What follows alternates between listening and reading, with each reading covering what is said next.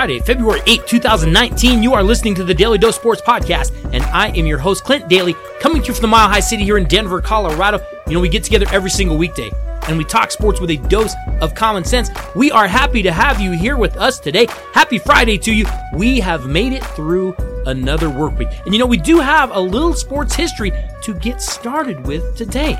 You know, if you stopped the average person on the street and asked them why the NFL franchise from Cleveland is called the Browns, you would probably get the same answer for most people.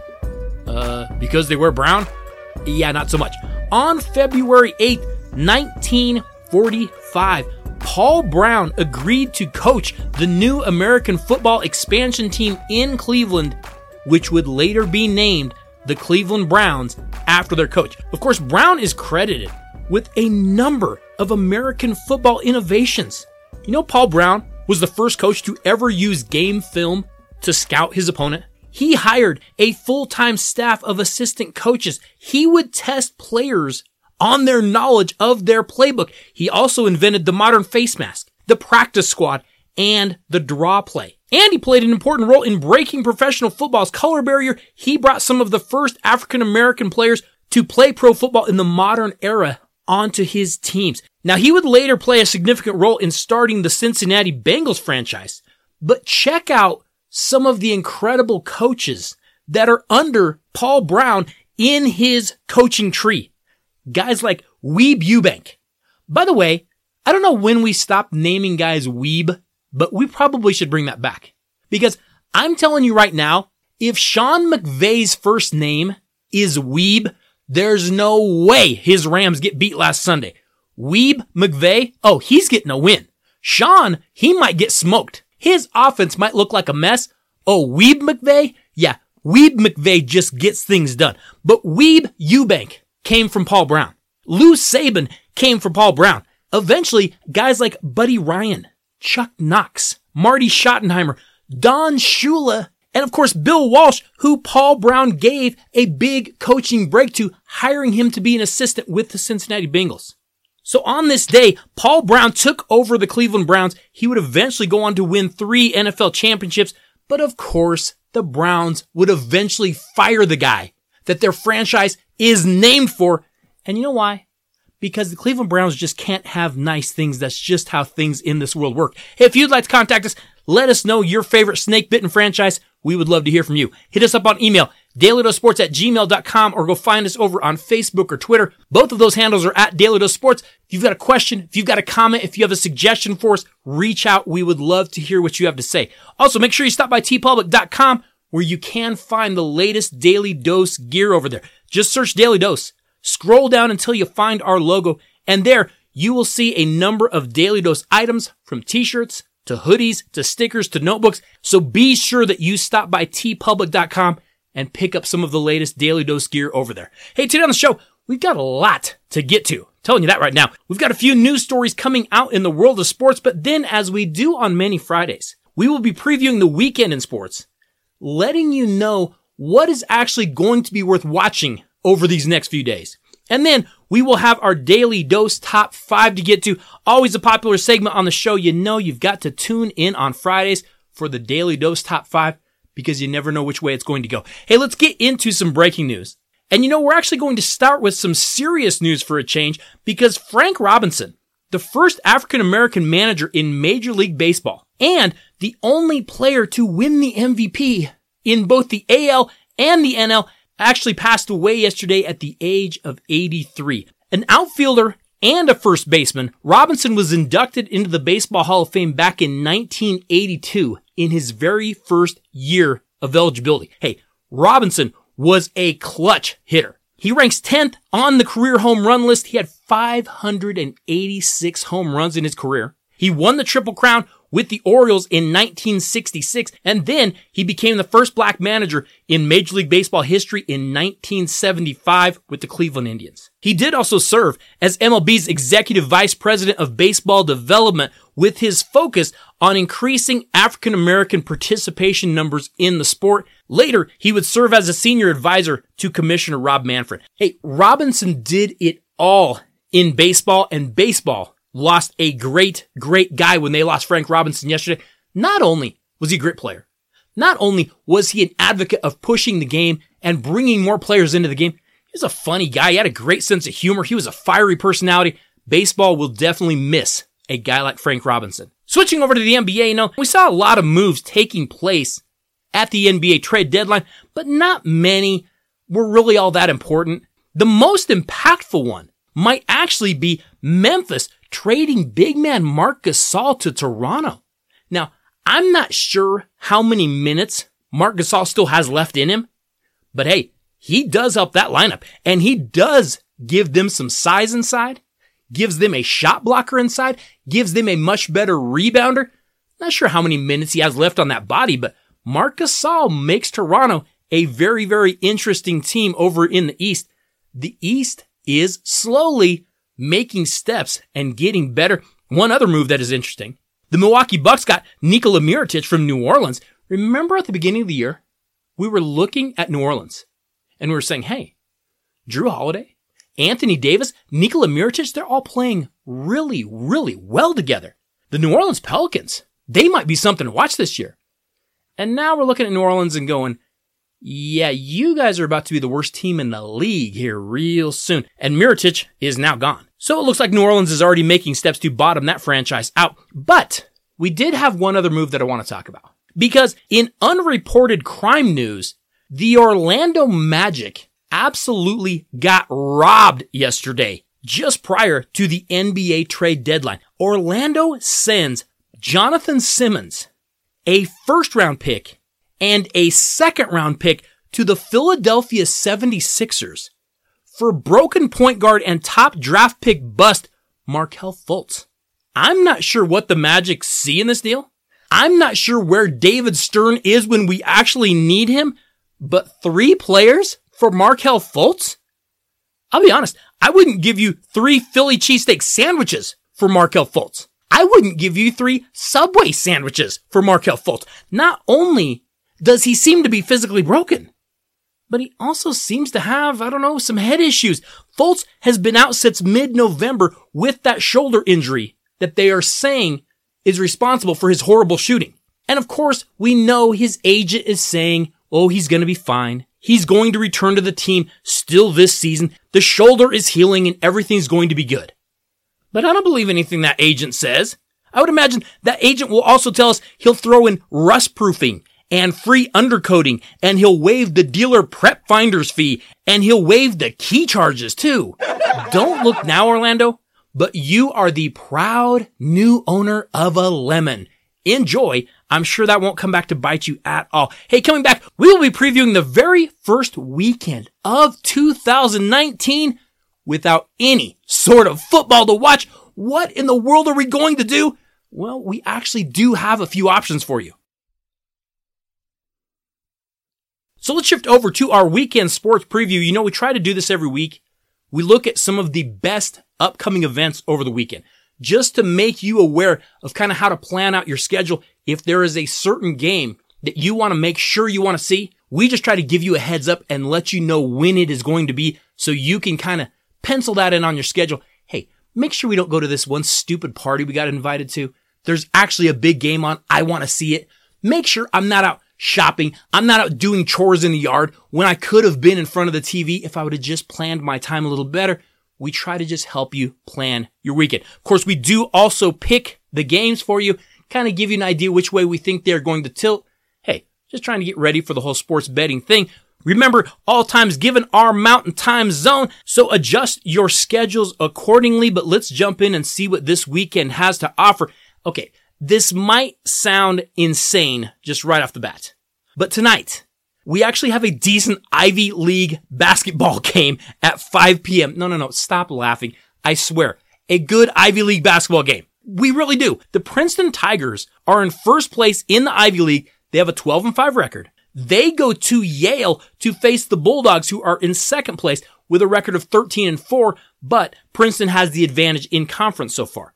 One of these two teams is probably going to go to the dance. Yale likes to get up and down the floor. They shoot it pretty well. Princeton plays a little bit better defense. They are red hot right now.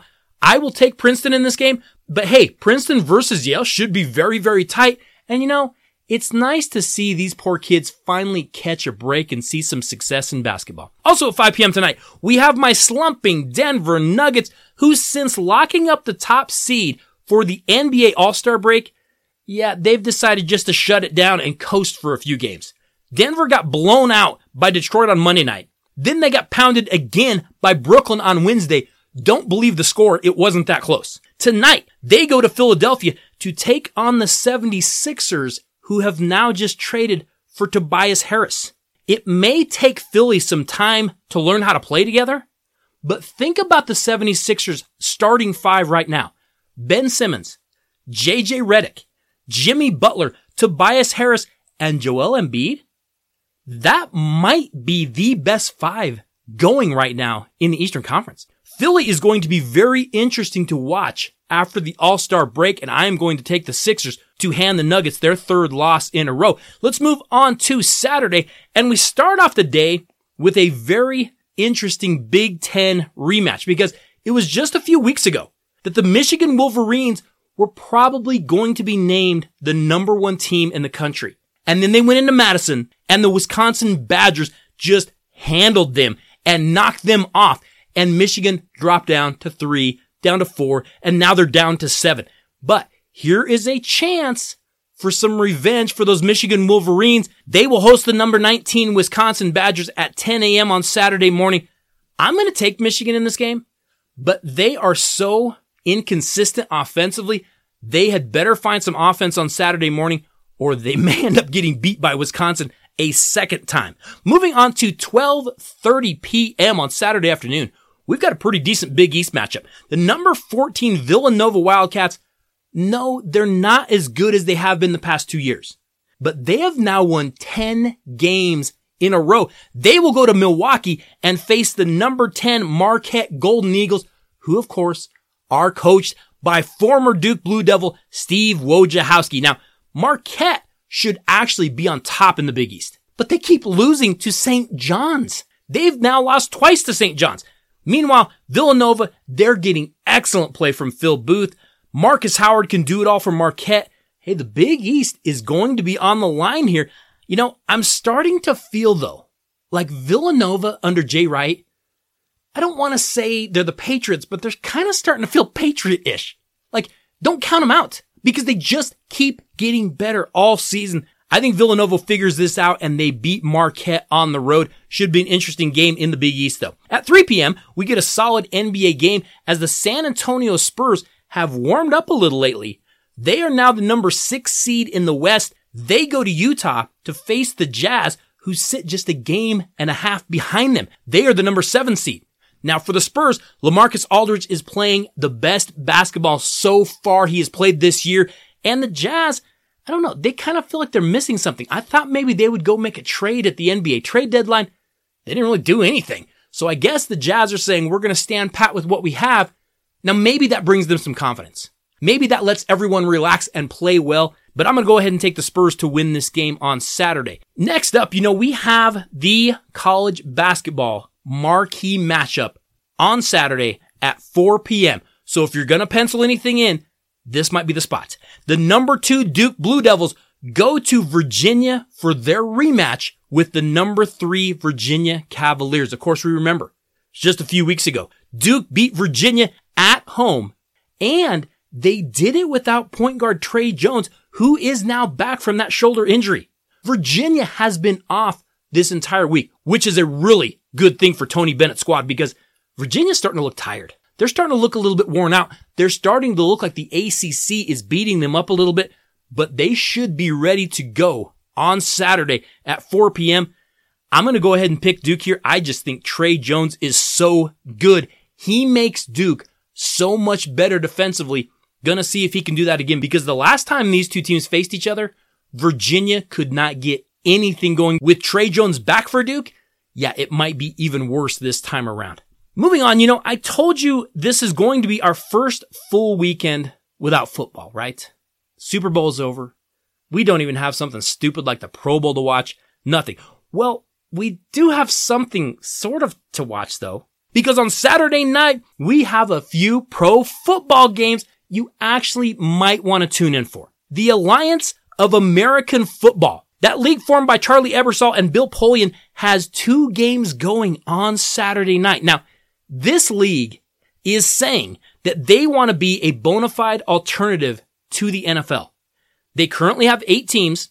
They will play a 10-week schedule, and they do have a couple of rule changes that, I don't know, they might be interesting.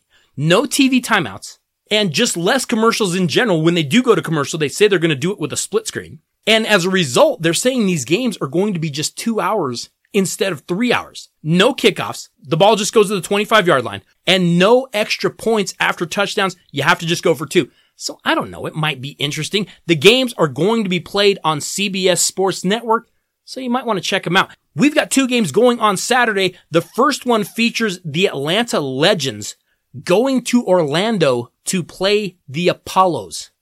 I have no idea what the Apollos are. Is that Apollo Creed? I have no idea. Former Georgia quarterback Aaron Murray is going to be playing for the Atlanta Legends, as well as former Michigan star Denard Robinson. Meanwhile, Orlando has Steve Spurrier as their head coach, and the Apollos have 15 players on their roster from Florida, Florida State, and Miami. Hey, we know every single year, after NFL training camps end and the preseason ends, there are a lot of really talented players that get cut. I don't know. Maybe you see some of these guys have some success. I'm going to take Orlando, I guess just based on the whole picking up guys from Florida thing. But I don't know. Might be a decent game to watch. Also at 6 p.m., we have another Alliance of American Football game. The San Diego Fleet will go to San Antonio to face the San Antonio Commanders. Whatever that is. San Diego has former Rams coach Mike Martz. They've got former Arizona State quarterback Mike Bercovici and East Carolina's Philip Nelson trying to get playing time at quarterback. They also have Colorado's Nelson Spruce, who actually looked like a decent player in preseason. Meanwhile, San Antonio has Cowboys legend fullback Daryl Johnston as their GM. Now, former Nebraska head coach Mike Riley is the head coach for San Antonio. And I don't know if you remember Toledo quarterback Logan Woodside. Looks like he's going to be starting at quarterback for San Antonio. I'll take San Diego in this game, but I honestly don't have a clue. At 6:30 on Saturday night, we do have another NBA Western Conference battle, and this should be a good one. The Oklahoma City Thunder are currently the number 3 seed in the West, and now we are starting to see Russell Westbrook is starting to heat up. He's starting to hit his shots. He's starting to score again. On Saturday night at 6:30, the Thunder go to Houston to face James Harden and his insane scoring stretch. Do you realize that James Harden is averaging nearly 44 points per game in February? The Rockets are currently the 5 seed. They're trying to stay ahead of San Antonio and maybe even move up and catch Portland. I am going to take the Thunder to get this win on the road, but that should be a decent game to finish up your Saturday night. Okay, let's move on to Sunday. And I've got a game that I'm going to be honest, it might not be a great NBA game, but it might just be fun to watch. Because at 1 p.m. on Sunday afternoon, the Portland Trail Blazers, who are currently the number 4 seed in the West, they go to Dallas to face a Mavericks team that is starting to get at least a little bit interesting. Luka Doncic, Kristaps Porzingis, and now they ship out Harrison Barnes and get Justin Jackson in return. I know Porzingis won't play until next year, but if you haven't seen Luka Doncic play yet, dude has, I don't know how else to say this, he's got like old man game. Like, you gotta check this kid out. If you haven't got a chance to watch him yet, he's a really, really impressive rookie. The Mavericks are slowly getting better, but I am gonna take Portland because Dallas isn't better quite yet. One interesting college basketball game on Sunday afternoon. We actually have a pretty good American Athletic Conference game on Sunday.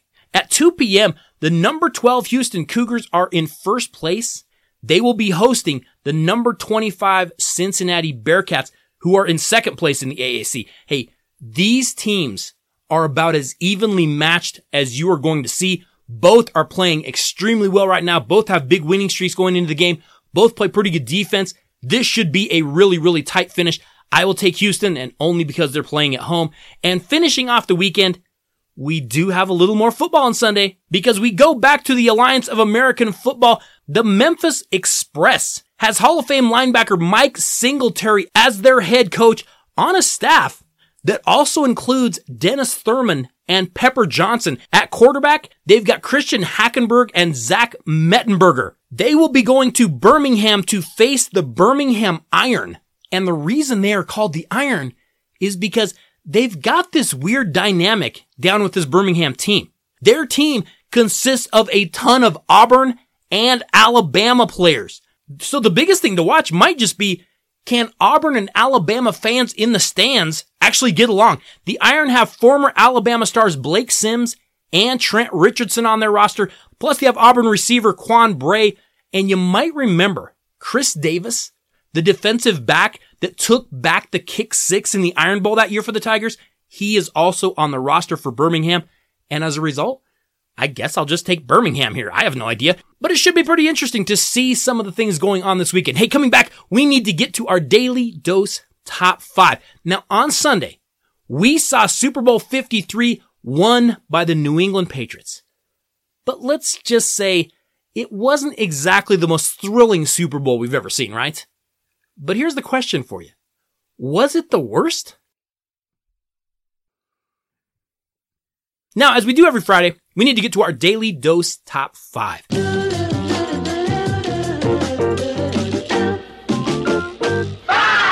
The New England Patriots won Super Bowl 53 on Sunday 13-3 over the Los Angeles Rams. It wasn't the most exciting game. 14 punts, way too many penalties, below average offense. Now, since that snooze fest ended, we have been being told by some in the sports media world, and of course by New England Patriot honks, that this was actually an amazing game. In fact, I've been told this a couple times by people just in my personal life. They've all told me the same thing. You just don't appreciate good defense. Yeah, I beg to differ. One, I can't really say this was a great defensive game last Sunday. Rams quarterback Jared Goff, he looked terrible. He missed wide open receivers. It didn't look like he could read a defense whatsoever. And running back Todd Gurley, I don't know what's wrong with him. He's injured or he's sick, something. He had 35 yards rushing and 16 of them were on one play. So other than that, he's right down in the, yard and a half, 2 yard average range. And for as good as the Rams defense played, hey, they held New England to just 13 points. Julian Edelman was open on literally every single play. But forget arguing whether or not the defense was good. Here's the question that I have for you as far as, was Super Bowl 53 a good game? Can you name the most memorable moment from the game? Because I don't know what it would be. Let's see, the missed field goals? The 65-yard punt. That might have been the best play. Adam Levine's nipples. And for some reason, beer companies were just blasting corn syrup. What do they have against corn syrup? Somewhere out there was a corn syrup executive sitting down to watch the big game, and he was just like, what did we do? Why are we getting put on blast? I don't know what that was about. I mean, I guess the biggest positive from the game might have been Tony Romo. He was pretty good at predicting plays. Dude clearly has a knack for that. There were a couple times he called exactly what was going to happen. But other than that, Super Bowl 53 wasn't that fun to watch. But was it the worst ever? Well, I'll say this, it's in the conversation. But I think if we put our minds to it, we can find 5 that were worse. Maybe not by much, but we can find 5 Super Bowls that were maybe even a little less entertaining than Super Bowl 53. Let's give it a shot right now. Starting off at number 5. Now, 5. We have had low-scoring games that were boring, like the one on Sunday. But we have also had some hideous blowouts in Super Bowls, and Super Bowl 24 was more of the latter. It was the biggest blowout in Super Bowl history. The 1988 San Francisco 49ers were absolutely one of the greatest teams ever.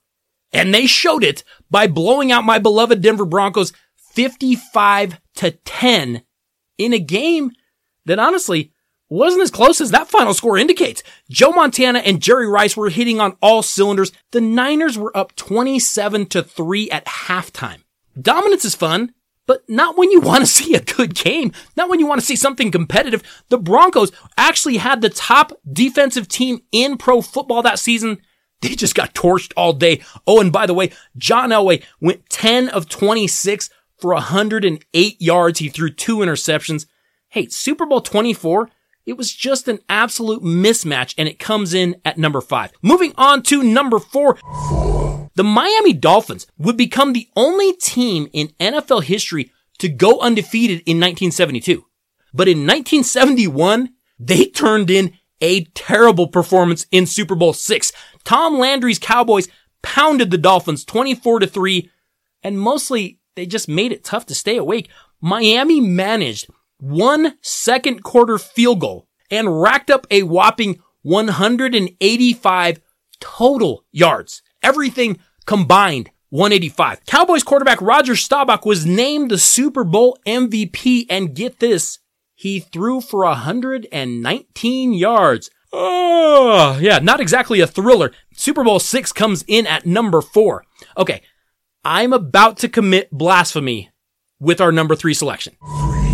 Get your torches and your pitchforks ready, but then just do me a favor. Go watch Super Bowl III and see if you manage to stay awake. I'm telling you right now, I've watched it recently. Good luck. Oh, I know. It was the Joe Namath guarantee game that holds a special place in NFL history. It was a win for the young upstart AFL that had been told they would never be able to beat the mighty and powerful NFL. New York Jets quarterback Joe Namath got sick of being told all week how the Jets couldn't hang with the Baltimore Colts. So he made the guarantee, the Jets are going to win. I guarantee it. And they did just that. They beat the Colts 16-7 and history was made. Okay, I get it. But wait a second. Joe Namath was very average on the day. He went 17 of 28.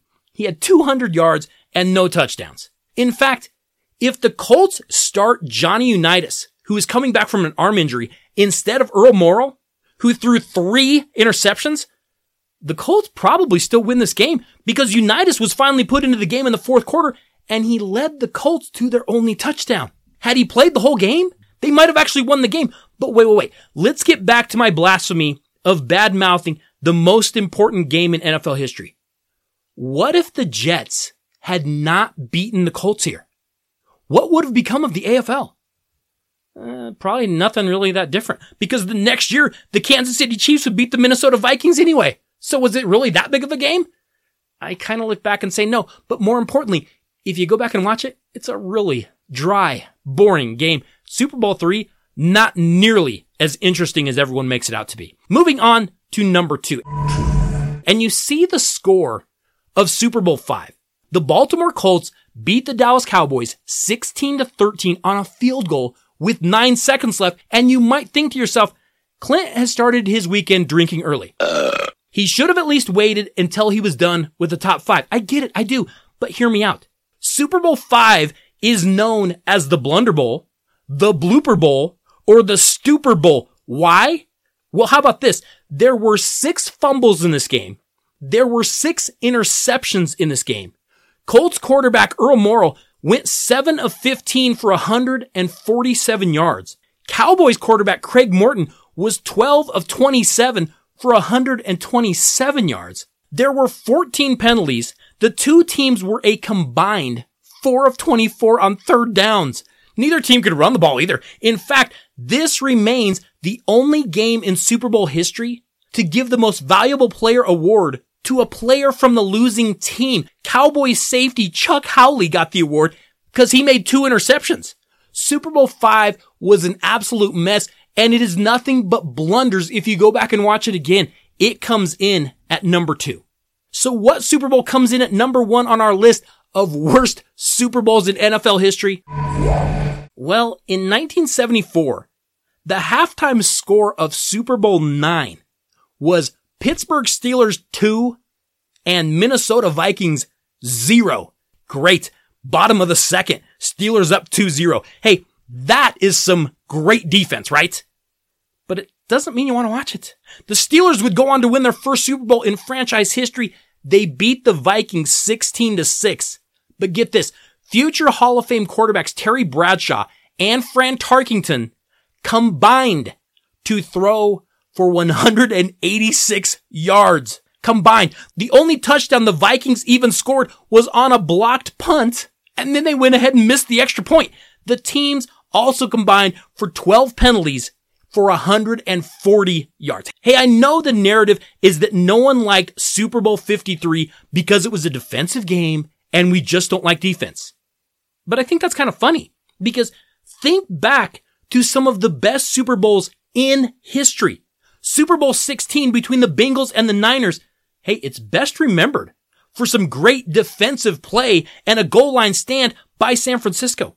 So was the second matchup when they saw each other again. We remember the Joe Montana pass to John Taylor, but the final score was 20-16. Not exactly a shootout. What about Super Bowl 25 between the Giants and the Bills? 20-19?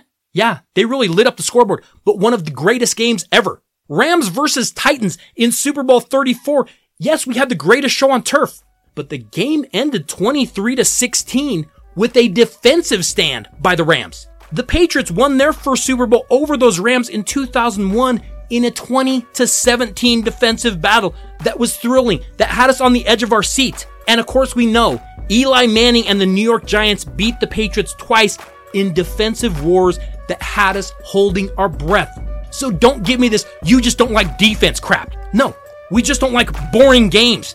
We just don't like poorly played games. You know, kind of like the games on this list.